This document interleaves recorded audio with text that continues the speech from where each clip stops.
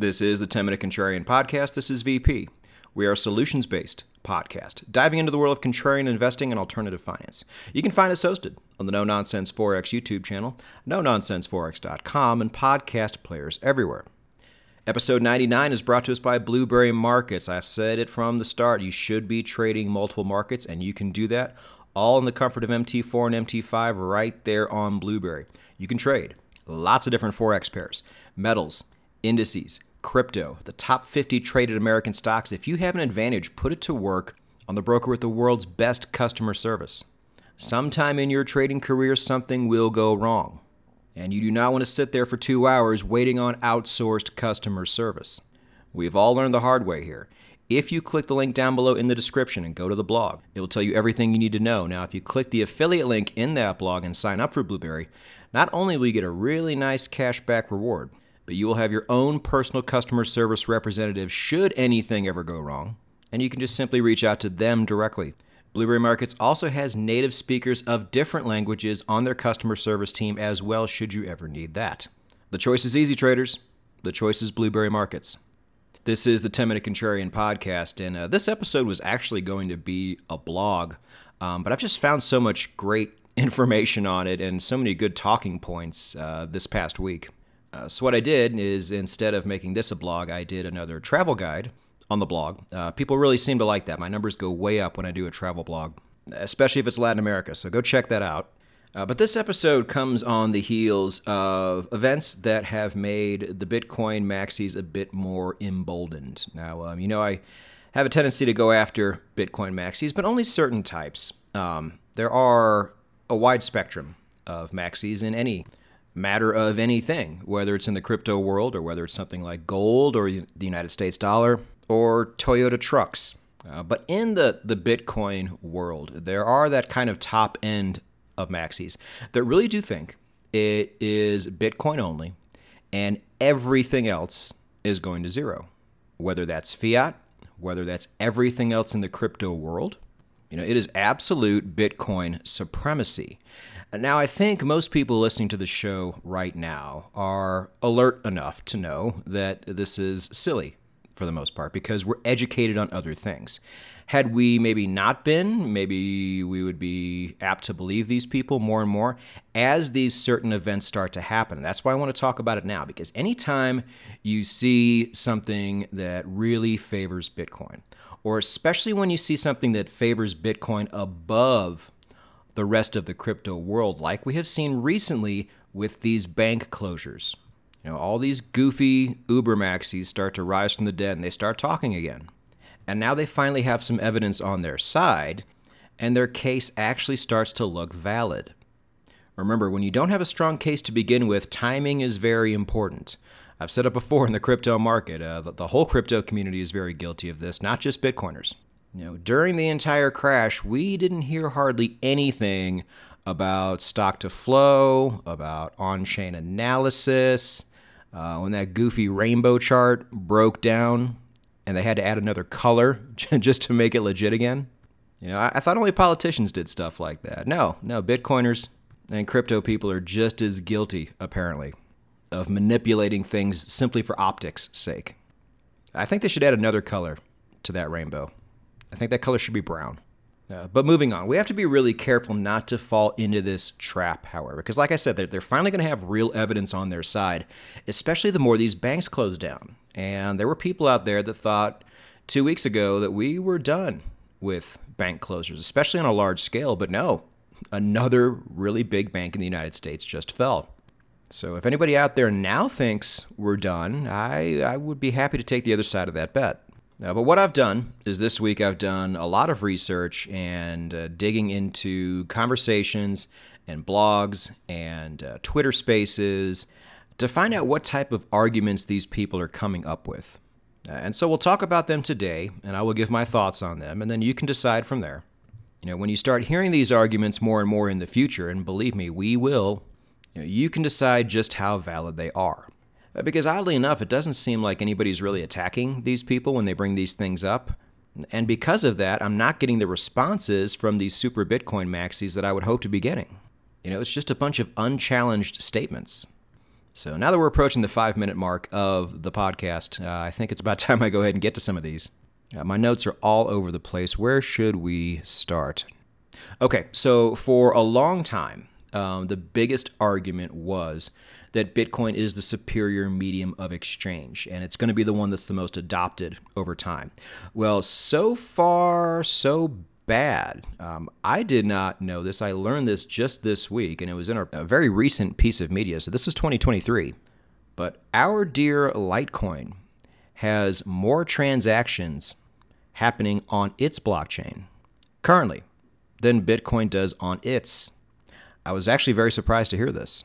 But if this is true, and I'm saying if, that's currently an embarrassing L for the Bitcoin community. Oh, and by the way, when it comes to transacting, there is a clear winner in all of this, so far at least, and it's not even close. And what people really want to transact with over the blockchain, above anything else, is the United States dollar via stablecoins. That's been the true winner in this whole debate. And as we'll talk about in a moment, this is no longer going to be the only reason why people would use Bitcoin or the chain itself. But in the future, it certainly might be. I probably see a brighter future for transactions with Bitcoin than I would Litecoin, as much as we are Litecoin diehards here on the channel, because it is just so beautifully contrarian in every way. And so many days when I see the entire market falling, I see Litecoin actually up a percentage point. So funny. But my point is, it seems like a lot of these maxis have moved on to other arguments. Now, what are those other arguments? Well, a lot of times when they say things are going to zero, they do mean other cryptos as well, but they also love to rail against fiat. Now, historically, they would be correct, but there's a few counter arguments that, again, just never get made, and therefore I never get to see how these people want to respond to them. First off, there's no guarantee that Bitcoin is going to be the thing that replaces fiat, should it ever go to zero in 80 years when we're all dead and who cares? However long it's going to be a lot of time. And things can happen in that time. And other things can also get invented in that time. Let's not ignore this. But again, why would it be Bitcoin instead of gold? Now, you can rattle off all the technical jargon you want, but one major thing still remains here. And that's something that Peter Zion said as an anti-Bitcoin statement that does make a lot of sense and to me is completely irrefutable at this point. And that is that governments don't want to use it. And they're not going to voluntarily use something that they don't want to use. Now, why don't they want to use it? Well, it's obvious. And we've said this before here on the show. It's because if they use it, then everybody can see what they're doing. And why on earth would any government anywhere show its public where its money is going? And yeah, I know El Salvador, don't go all Naxalt fallacy on me here. And that's really just for the people anyway. That's not for the governments themselves. I mean, I know in a perfect utopia that's how it would go, but they would never, ever allow this. It's the reason why we've been using 2-column accounting for the last 700 years, and it is yet to be improved. Bitcoin is 3-column accounting. And that third column is the one everybody can see. This argument is so pie-in-the-sky utopian nonsense. It completely ignores the wants and the desires of the actual people who are in these positions. Yeah, I've said it before here. It's the problem with developers, problem with coders. They don't understand what people want, which is fine. They're not paid to know that. Companies hire dev teams and they hire PR teams because PR teams know what people want, but they can't code. And devs are really good at coding, but they don't know what people want. And a lot of these maxis are on the dev side. And you can tell because they understand the technology really well. But people don't flock to these things for technology. How do most people get into crypto? Does anybody know? Now, I don't know if they've measured this, but I've heard this more than once, and it makes perfect sense to me. The reason most people get into crypto is because numbers go up. That is their way through the door.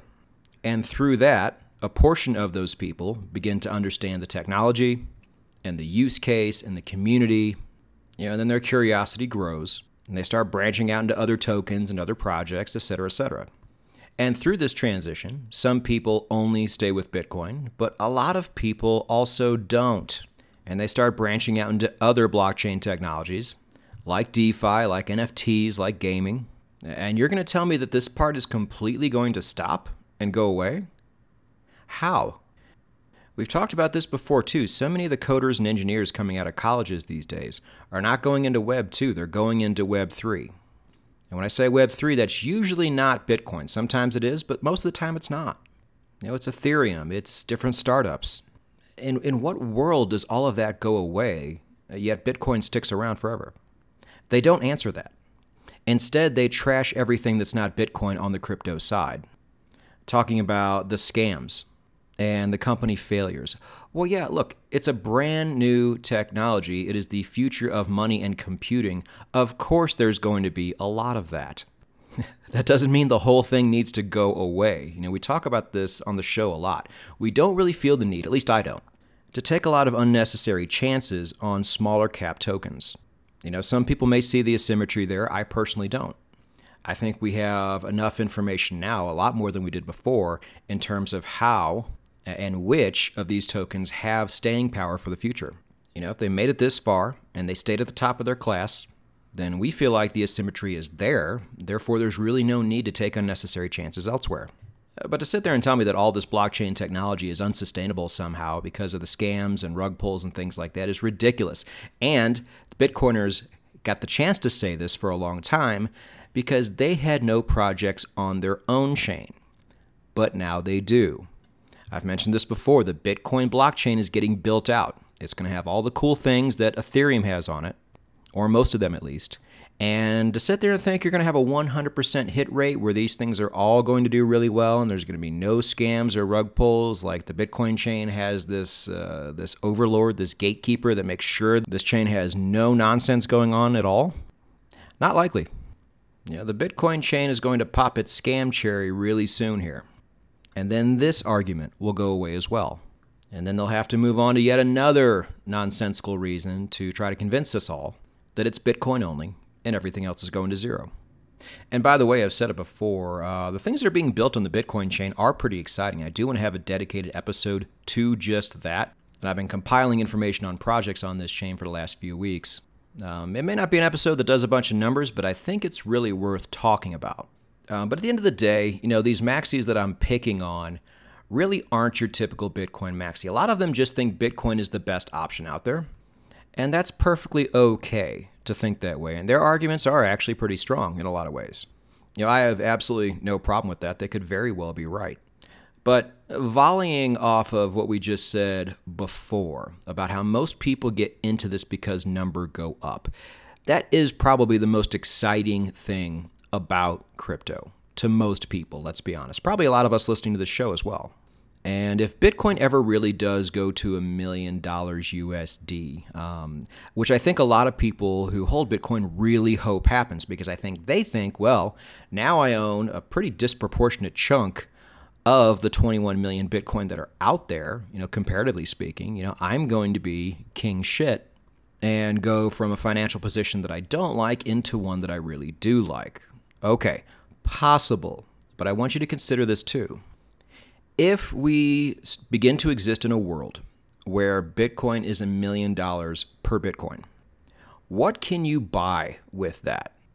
Because that's going to be a pretty messed up dystopian world. Just like $5,000 gold. All the gold bugs say, hey, we really don't want to live in that world either, but we'll take it because at least we can survive in that world by holding gold. And I think the same applies for Bitcoin here. I don't think it's going to make you rich. I'm not a car guy, so this is just an example. Do not correct me in the comments section. But let's say a Mercedes E-Class in the United States will cost you about $100,000. And so with $1 million, if you ignore taxes and all that stuff, I know, just play along with me here. With $1 million, you can buy 10 of them right now in late April 2023. If Bitcoin ever does go to $1 million, now how many of those Mercedes can you buy? I don't think it's going to still be 10. It might be more like 3. It might be more like 1. And if that's really the case, then you didn't really become as rich as you thought. Technically, yes, it might be worth $1 million, but these things are all relative. But look, if anybody cares, and I think you guys all know this by now, I do think there is a world where Bitcoin and gold and the United States dollar all go up. Oh, and commodities too, and commodities all go up. While equities and other currencies and things like real estate all end up going down. And I think we are getting closer and closer to that as time goes on. And I think for the first time in most of our lives, we are actually seeing the signs of that play out right in front of us at a rate that is moving along scarily fast. I don't know if scarily is a word, but you know what I mean. These dominoes are starting to fall quickly.